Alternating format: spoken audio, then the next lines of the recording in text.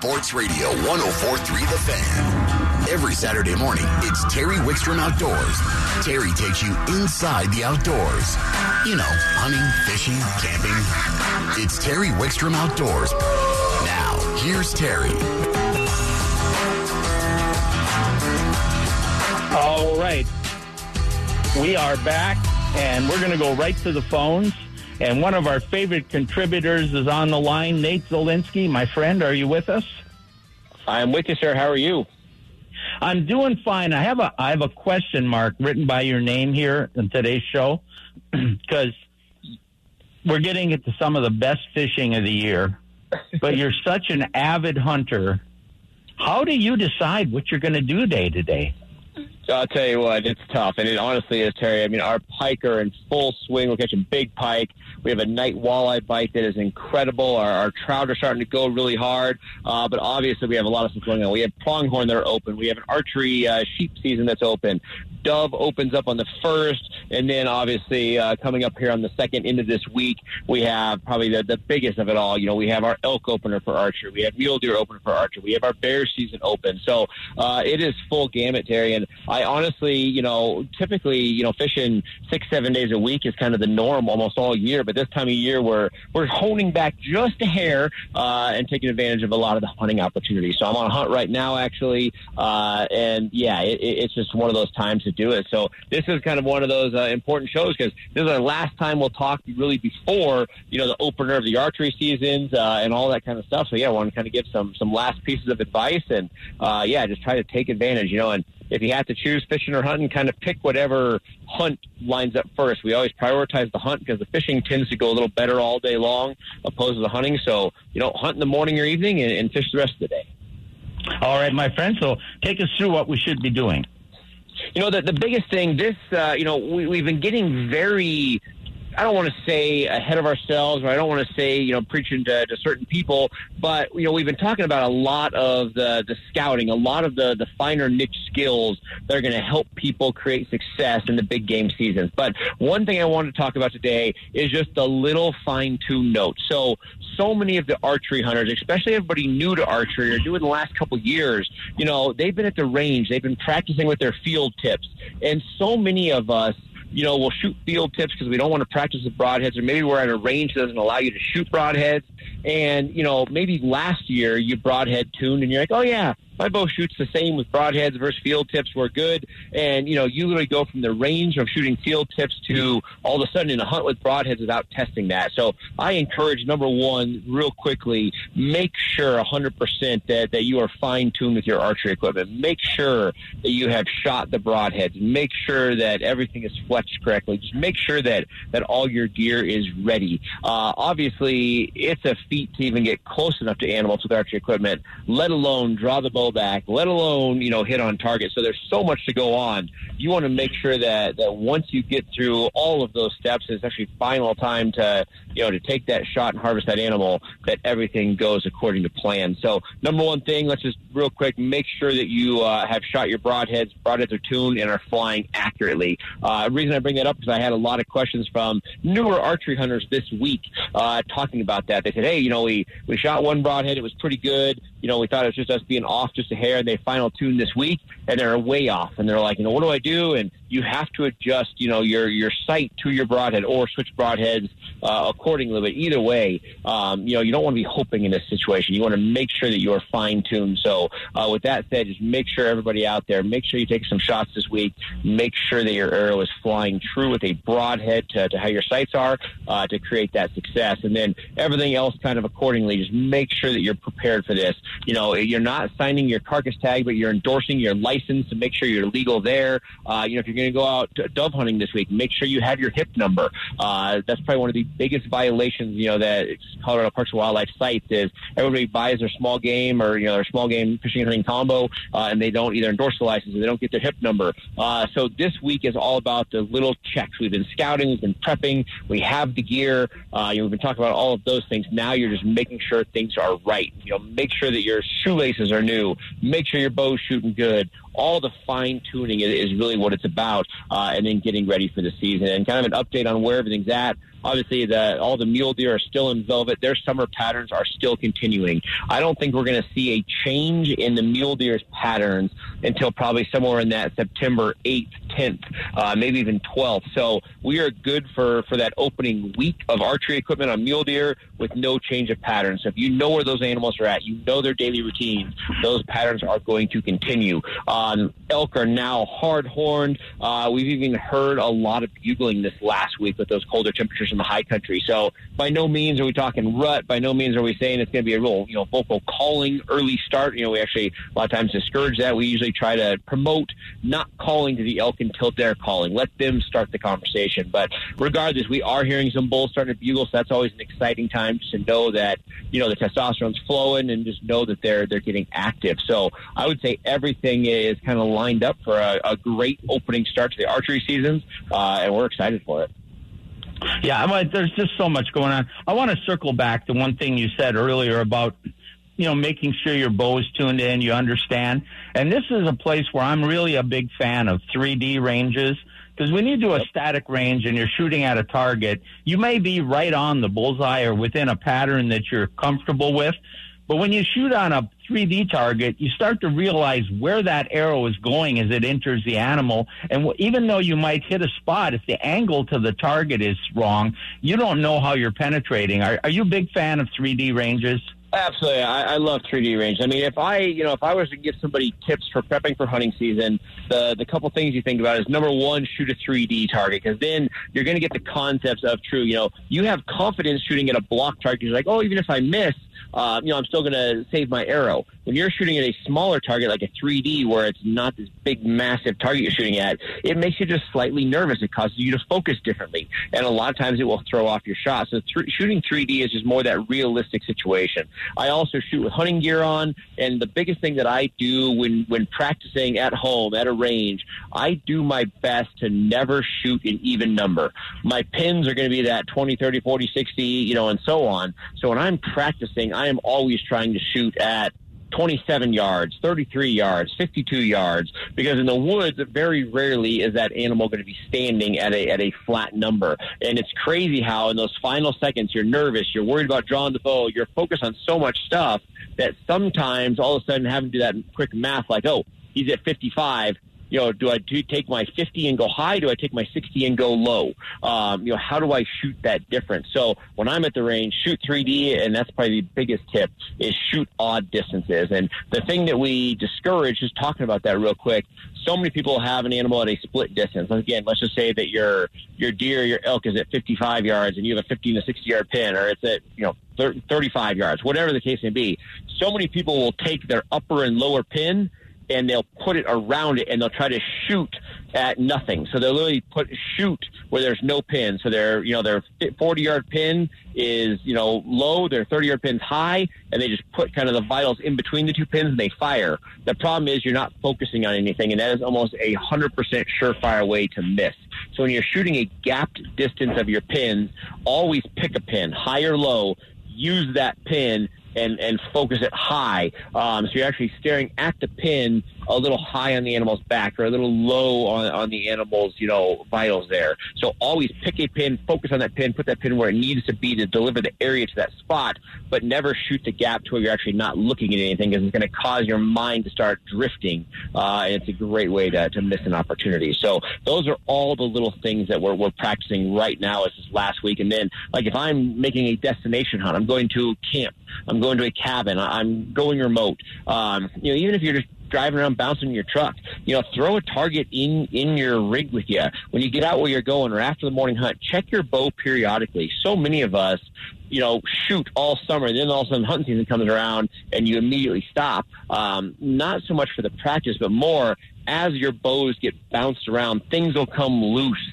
Things can change. So periodically through the season, make sure that your bow is staying in tune, and you're still able to make that shot when you need to. All right. One thing I do want to go over before, because we're talking about getting ready for hunting, and you mentioned you're getting a lot of questions from new hunters. There was an article today that 2 different instances and 3 people they were just hikers out, had to be rescued because of hypothermia. And, we're getting new people out there. We saw a lot of new people go into the hunting realm over these last couple of years with COVID. And sometimes they maybe don't understand gear. I mean, when you're headed out, it may be 75 or 80 in Denver or the Front Range. But you can get up in those mountains and a storm comes through. And if you don't have the right kind of clothing, especially if you're wearing cotton undergarments or if you're not layered properly, Nate, you know how fast things can go south. Absolutely, Terry. And I mean, even without a storm, I mean, just high country in general is cold. Like I said, I'm out in the field now, and it was a very cold morning. I mean, gloves, hats, all of that type stuff. So, I mean, people ask all the time, and I actually have a series of videos out kind of talking about what I carry. But the general rule of thumb, the quick radio version, I always have a way to make water. So whether it's I'm carrying excess water bottles or I carry some sort of filter, I don't care if I'm walking 100 yards in the Midwest to my tree stand or I'm going on a remote high country hunt, no matter where I go, if I step out of my vehicle or I step out of camp, if I'm walking in the woods, I carry some sort of way to filter water and clean water. I always carry rain gear because if you're wet, you are cold. So nowadays they make small portable rain gear. I mean, you can literally shove it in your pocket. It's so small. So always have water filtration, always have rain gear, and then I always carry a puffy jacket, a puffy down jacket. A lot of times they're weighing less than 2 pounds.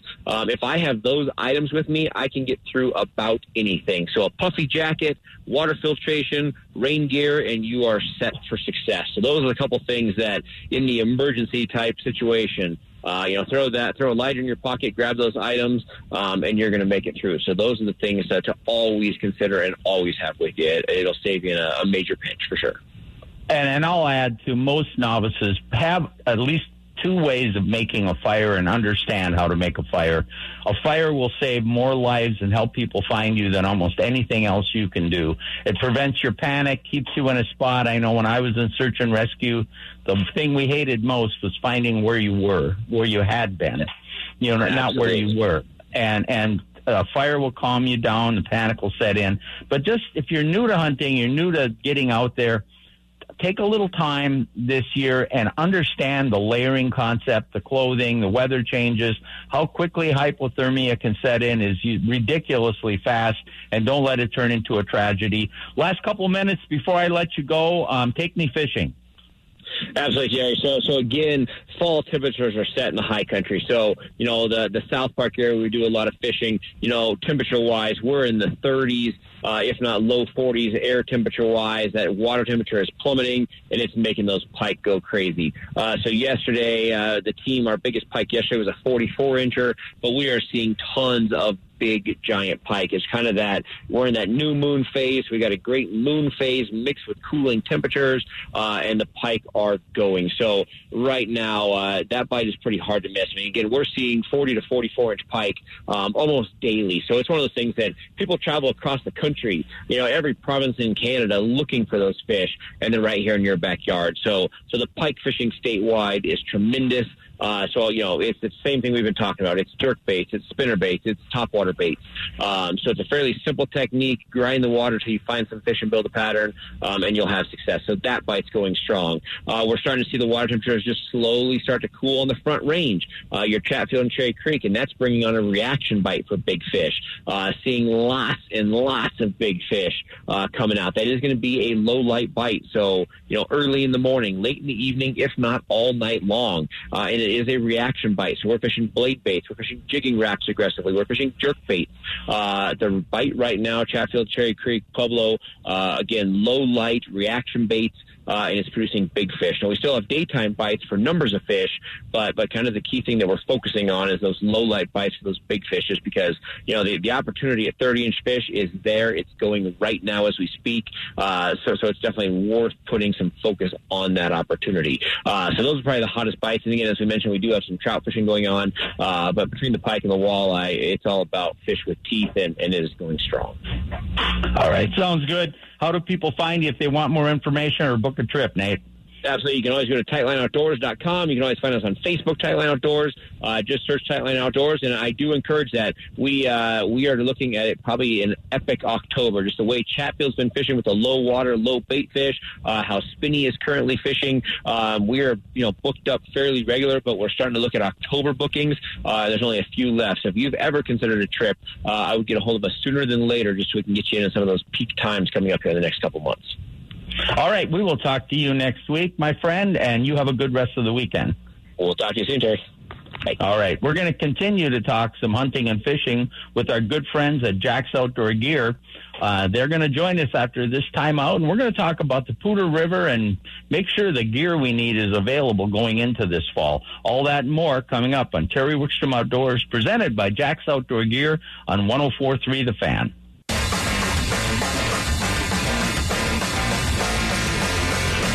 You're listening to Terry Wickstrom Outdoors, presented by Jack's Outdoor Gear on 104.3 The Fan. And speaking of Jack's, we're going to go to the Fort Collins store, and joining us from the fishing department is Dave Gross. Good morning, Dave.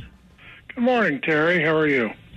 I'm doing well, and we've been talking most of the show about the fall transition and fishing, and that some of the best fishing of the year is coming up. First thing I'd like to talk to you about is the last couple years with COVID, there was problems sometimes getting fishing gear or particular lures. As we head into this fall season, how well stocked is Jack's and how good is the inventory? We are stocked up pretty good here at the Fort Collins store. Things have gotten a lot better on deliveries and timing, so I'm pretty optimistic. It's been good to see the product coming in. Anything new that's come in? I know I didn't talk to you about this earlier, but anything new that's come in you're kind of excited about? The new Fenwick HMG rods, I really like the feel of those. Reel-wise, nothing's really changed for us. Lure-wise, we've got the Salmo lures here in Fort Collins. I think we're the only store right now. It's kind of a trial run. The Little Hornet's a great little walleye crankbait for trolling, sometimes casting. Yeah, there's some. The Salmos are well known. I'm actually talking to you from Minnesota, and they're well known and used up here. I know you're an avid and accomplished angler, and you love the fall fishing. One of the places you tend to fish quite a bit is the Poudre River. Now, it's been through a lot lately with the flooding and the fires. What are you finding take us up and down the Poudre River and tell us what you're finding. Yeah, whenever it rains, Poudre still gets gray to black. But they are doing a lot of work. They're doing wood chip drops. They've got helicopters flying 5-6 times a day, so hopefully that's going to help. They've done a lot of river cleanup up around Black Hollow, trying to get that shored up so not as much comes through. They've been doing some stocking. They've been doing some experimental stocking where they're actually spreading guys out with buckets and smaller fish and spreading the fish out instead of just dropping them all in one place. So hopefully that works out and things start to get better. Right now, pretty much still the best fishing is up above the upper hatchery at Rustic. Yeah, and that's probably, I'm glad to hear they're working so hard to get the Poudre back to where it needs to be, because it's such a great resource. I love fishing it myself, but I mean, not that there aren't some fish lower, but I think I agree with you that if I was going to fish the Poudre, I would head up above. Where if you get above that burn scar, it should still be pretty good fishing, right? Yeah, it has been. And the hatches have been good. There's still bug life. Seeing red quills, PMDs, yellow sallies, lots of caddis. So it's good to see that the bugs, throughout the summer, there was stoneflies. Stoneflies are usually one of the first insects to die from bad water quality, but even through where the fire was, there was the Pteronarcis, what most people call the salmon fly, hatching, and different golden stoneflies hatching. So pretty optimistic about that. And with those bigger flies and also with the terrestrials, have you seen a dry dropper or a hopper dropper be pretty effective recently? Yeah, at this water level, that is a great way. If there's not a good hatch going on, that is a great way to cover the water. You know, I like it because, first of all, I don't have to make a delicate cast because hoppers splash down anyway. Right. So it goes good with my bad fly casting. And then I don't have to get a perfect drift either because they kind of wiggle around, and I can see them with my old eyes. But, boy, I catch a lot of fish on the hopper dropper or dry dropper, mostly on the dropper. But any particular flies you carry at Jack's you like to use for that combination? Good old chubby Chernobyls.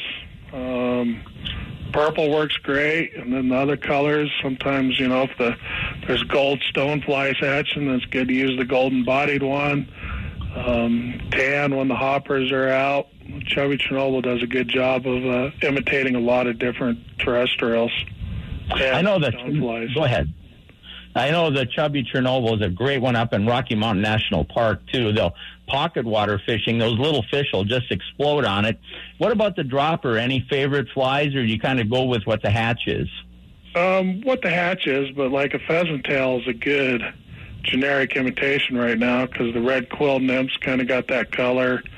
The PMDs, even though when they hatch, they're more of a cream to a light green olive color. The nymphs are usually more of a tan to a red color, so pheasant tails do a really good job of imitating that. And before I let you go, any other of the smaller lakes around the Fort Collins, Loveland area, have you heard anything? Well, Nate was talking about the toothy critter bite. Lawn haggler's been good. There's tiger muskie, northern pike, walleye in there, crankbaits. There's been water running off and on in the lawn hagglers, so it's a little bit cooler than other lakes where the water has been stagnant. So working the crankbaits at lawn haggler, that's been good. And you also never know when you're going to run across one of the wiper that are in there. And then up here in Fort Collins, Wellington, Douglas has been okay. You just got to figure out where the fish are. They're down on the bottom. So trolling flicker shad, size 5 to 7, right along the bottom. Or if you've got a good fish finder and you find the suspended fish that are chasing the shad balls, doing a blade bait or a Rapala jig and wrap, getting on top of them and vertical jigging them. It's fishing should just get better as we get into the cooler weather, don't you think? It will. Horsetooth's already starting to cool down, and the smaller lakes should be right there where they're going to start cooling down. All right, Dave, thanks for joining us. Of course, a lot of the stuff, most of the jacks seem pretty well stocked. We're in a different position than last year. So, folks, if you're a hunter, go to Jack's and get your hunting gear. But if you're a fisherman, the fall, a lot of people who are fishermen are hunters. They're going to be out in the field. The lakes aren't going to be as crowded. Jack's has lots of gear for you, and we're just going to see some great fishing, I think, Dave. Yep. And dove season's right here in a couple days, and we've got 8-shot in, a couple different styles, different companies, even some 6-shot. And we've got dove decoys and Mojo, voodoo doves. And so we've got that stuff, too, for the first. All right, my friend, good talking to you. We'll talk to you again real soon. All righty. Thank you. All right, Dave Gross from the Fort Collins store. You haven't been into a Jack's store. I mean, if you're an outdoor enthusiast, they are just such an incredible location. There's so much going on there. I tell you what, we are going to take a time out, and then Mr. Chad LaChance is going to join us, and he wants to talk about finding fish in this fall transition, and he's going to give us a lot of tips on a variety of species. All that and more coming up on Terry Wickstrom Outdoors, presented by Jack's Outdoor Gear on 104.3 The Fan. You're listening to Terry Wickstrom Outdoors on 104.3 The Fan. Let's go to the phones. Joining us, one of our longest-running contributors to the show, Chad LaChance. Good morning, Chad. Hey, good morning from Horsetooth Reservoir. Well, I've been talking to everybody about this, and you're certainly a great example of it. This time of the year, we've got all these hunting seasons starting. There's scouting going on, archery starting, shotgunning type bird hunting is going on. Yet we're headed into some of the best fishing of the year. Don't you agree? Absolutely. And for me, I'm kind of conflicted on it on any given day because of exactly what you're saying. And actually, I'm heading out to do some scouting myself this afternoon shortly after we get off the radio. But right now, I'm at the lake, and it's cool and breezy, and for sure feeling like a touch of fall. There's some yellow in a few of the trees popped up around here in the last week as well. The lake's over the hump in terms of temperature, and it started dropping now. And so, yeah, it's going to get to be some really good times as far as fishing goes for pretty much everybody that swims. It's going to get good. And my favorite term as a hunter and fisherman is hyperphagia. It's the time of year when everybody's starting to eat at a high level, and that makes them predictable. So the thing that people need to keep in mind is to fish around the bait, and to keep an open mind about what constitutes the bait, because it's easy to say that, but here at Horsetooth, that could be smelt, it could be shad, it could be small sunfish, it could be crayfish, it could be fathead minnows. So it's really just a matter of being around food sources in general, and in my experience, most of the predator fish will prey on just about whatever's available to them. Now, first of all, Karen thinks I'm in hyperphagia most of the year. So, yeah, right. and I've got to cut back a little bit.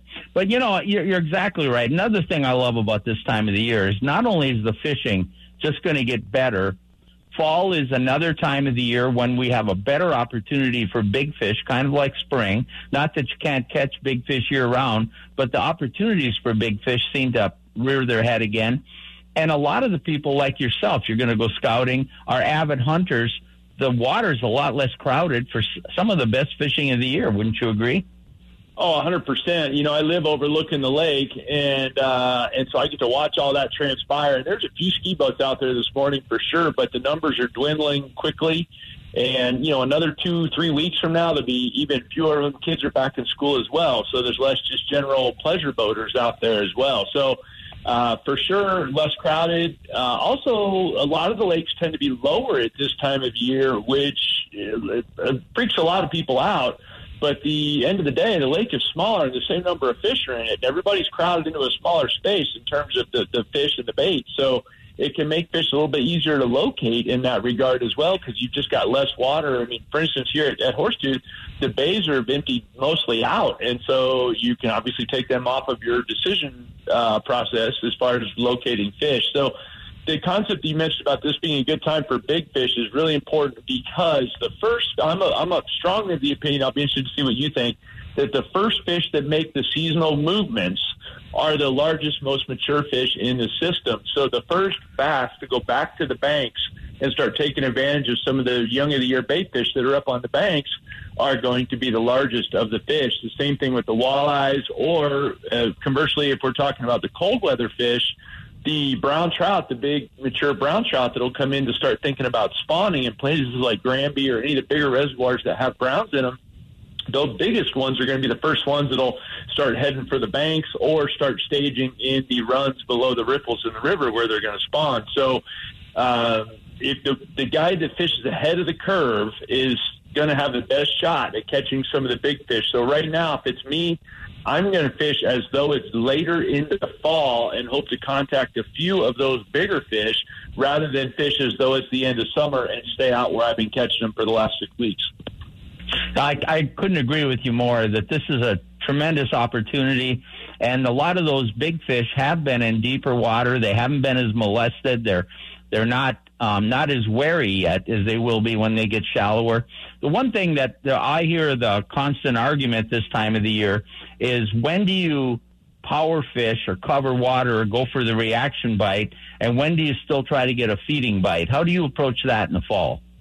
Well, I'm always going to start with the power fishing, always, because if I cover more water, I can contact more fish potentially. So the fish have to prove to me that they won't do that first. I'm not going to start, with the finesse techniques and things like that. So I'm going to start with the power fishing. For sure, on a colder, more blustery day is a key time. So especially, let's say I'm trout fishing. Let's say I'm going up to maybe North Park or South Park, and I'm going to go do some trout fishing early fall like this. Well, if it's a cool, blustery day, I'm for sure going to power fish hard, like swing for the bleachers, because you're really looking for the biggest fish in the system, and they'll take advantage of that cooling weather. It's just the opposite of spring in that a cold front in the fall can be your best friend, because it starts to bring water temperatures down, and the fish are happy to see that. Whereas in the spring, a cold front will stop the warming trend and be just the opposite. So a good fall cold front or a breezy day is the first thing I want to see. If I'm going a cold rainy day, same kind of thing. I'm going to power fish really hard in that scenario. The only time I'm probably going to finesse fish is if it really slacks off and it's glass calm, no wind, high bright sun, high pressure day, and then I might tone my presentations back. But if I can get away with the power fishing, I'm going to do that. And if I'm going fly fishing, I just had a long talk with a good friend of mine who is headed up to do some fly fishing with some people out of town. I told him flat out, swing your streamers and throw your giant dry flies, and don't even mess with all the little nymphing and all that. Yeah, you can catch a bunch of fish, but these fish are thinking about food right now, and streamers and big dry flies in the river will get it done. What about in the lakes? When you power fish, I think some people don't always necessarily understand what we mean by power fishing. What are some of your favorite presentations for that? Well, this time of year, it's hard to beat one of three baits. I'll start off with the bass. One of three baits, and that's going to be either a relatively large topwater bait. These days, it's really hard to get me to put down either a Berkley Driftwalker or a Chapo. Either one of those are fantastic baits this time of year. That the Driftwalker is a 3-hook walking bait, a walk the dog presentation. If people want to look that up. And then the Chapo is just chuck it and wind it, very easy. But I'm not throwing surface poppers. I'm not throwing most of the other topwaters this time of year. I'm going to throw one of those too. That would be a power fishing thing. Another one for me would be a lipless crankbait, like a war pig or a rattle trap. A lipless crankbait's a fantastic fall bait because you'll get fish that are up and shallow. It's very fast. It makes the same kind of noise as bait fish do underwater, which is hard to imagine when you rattle that thing. But having snorkeled with big schools of bait fish, I can tell you that when they all shift directions at the same time, it sounds very similar to something like a lipless crankbait that's full of rattle. So it's also a bait that's easy to throw in the wind and very much a multi-species bait. So walleyes, trout, bass, everybody will grab on. White bass, another classic example. Everybody will grab a lipless crankbait. So that's an excellent power fishing tool. And then, of course, a jerkbait. You know me and jerkbaits. That's a year-round bait for me. It epitomize power fishing. If the fish are shallow enough, which they should be at this time of year, then I'm going to for sure throw a jerkbait around. And I can tell you from walking the bank here at Horsetooth last night, I was watching schools of very, very small shad, like 1.5-inch long shad, get pushed up on the mud banks. And I'm talking about like inches of water, and smallies running them up on the bank and getting a hold of a few of those shad and then pulling back out. And that to me screams either small jerkbait or lipless crankbait. Yeah, those are always great presentations, and they're great multi-species presentation. Another one that I've kind of added, and I want to talk about a couple others, but another one that I've recently added to my power fishing is the chatter style baits. Yeah, fantastic bait, particularly around cover. For me, that's either a low light or a weed based type cover, maybe wood cover, something like that. A spinnerbait being a similar example of the same thing, a more old school version of it. If I'm going to get around anything snaggy, if I'm going to Boyd Lake right now, I'm probably going to throw something like that. If I'm going to fish Horsetooth at night, I'm probably going to throw something like that. And the reason being is I can fish it very shallow. It's never going to hang on anything unless I let it sink into the rocks. And most importantly, it's just got a very good kind of hustle to it that could be anything from a fleeing crayfish to a bait fish, a very strong signature, sound signature coming off it too, similar to the lipless crankbait. So it's easy for a fish to locate. Absolutely right. And the last scenario is if the fish are deeper, the glide baits, blade baits, and spoons are really going to come into their own now. Yeah, and for me, that's going to start, that's towards the tail end of the fall thing. That's just my personal thing. As we start getting into October, then for sure, I'm definitely working on the drop baits, a snap jig, a blade bait, or a jig and spoon of some sort. But right now, I'm still going to focus more higher in the water column than that. And I just think because our surface temps are very, very comfortable now for fish, and that's why I'll be focused on that. When we get a real hard cold snap, and some of the bait fish start to die off or start to pull back towards their wintering regions, then I will for sure be doing those baits you're talking about. Yeah. So I got a couple minutes. If you were going to go fishing, the next couple of days with the weather the way it looks, the water cooling, where would be 2 or 3 places you definitely would hit? Well, I think it's starting to get to be excellent time to hit some of the upper rivers. So you got to watch out for the afternoon thunderstorms, particularly in northern Colorado here. But because it's getting significant mud in the rivers when that happens from the fire scar, from the burn scars. So, but the upper river areas should fish very well for sure. And then any of the Front Range reservoirs are fishing good. I talked to a couple of buddies up and down the Front Range. The white bass are going good at Boyd, so that would be a good opportunity. The only one that doesn't seem to be kicking out fish consistently as much right now is Pueblo. The guys that know what's going on are smashing them there, but a lot of people are still struggling there. Chatfield's fishing well, and, of course, Horsetooth here. There's a kayak tournament going on, so if people are coming up here this weekend to Horsetooth, there is a large kayak tournament going on, so watch out for kayaks. Most of those guys have big orange flags on them to make them easy to spot, but the water here at Horsetooth is low, but it is not low enough to hurt anything other than angler's mindset. So don't get hung up on the fact that the water's getting low. There's fish running a lot of those mud banks, particularly in the evening time, and really good opportunities right now for bank fishermen around here.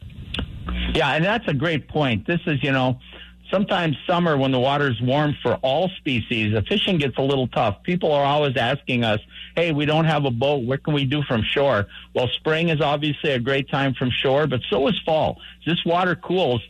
Trout, bass, they're all they're going to be chasing bait. They're more comfortable. It really is. A shore angler can sometimes even do better than from a boat. Absolutely, and you have more bank access, so you can walk big sections of bank here, whereas when the water's high, that might not be so easy to do. So that's important. And one thing I'll throw out there to people, regardless of where they're fishing, in lakes or reservoirs right now, first of all, if you start to see vegetation die off, fish somewhere else. Don't fish around the dying vegetation. That's going to run fish off, and because of it's going to deprive the water of oxygen as that vegetation decays. The other thing I'm going to tell you is if there's any sort of running water running into a pond, even a sewer, a storm sewer or something in a metro pond, something like that, any sort of running water at this time of year will draw bait fish in, and even a small amount of running water will draw bait fish in out in front of it. And that's going to be a key spot to fish. So if we get an afternoon rain shower or the water comes down any of the creeks here at Horsetooth or, like I said, a storm drain in a local pond, whatever the case might be, running water is a great place to fish, particularly in the early fall. We are out of time, my friend, but one great information as always. We'll talk to you again in a couple weeks. All right. Thanks very much, Terry. You guys have a great weekend. You had Chad LaChance from Fishful Thinker. We're going to take a quick time out. We'll come back and close out the show and maybe get a few tips from Dan Jacobs on what he's going to cover on sports later today. All that and more on Terry Wickstrom Outdoors on 104.3 The Fan.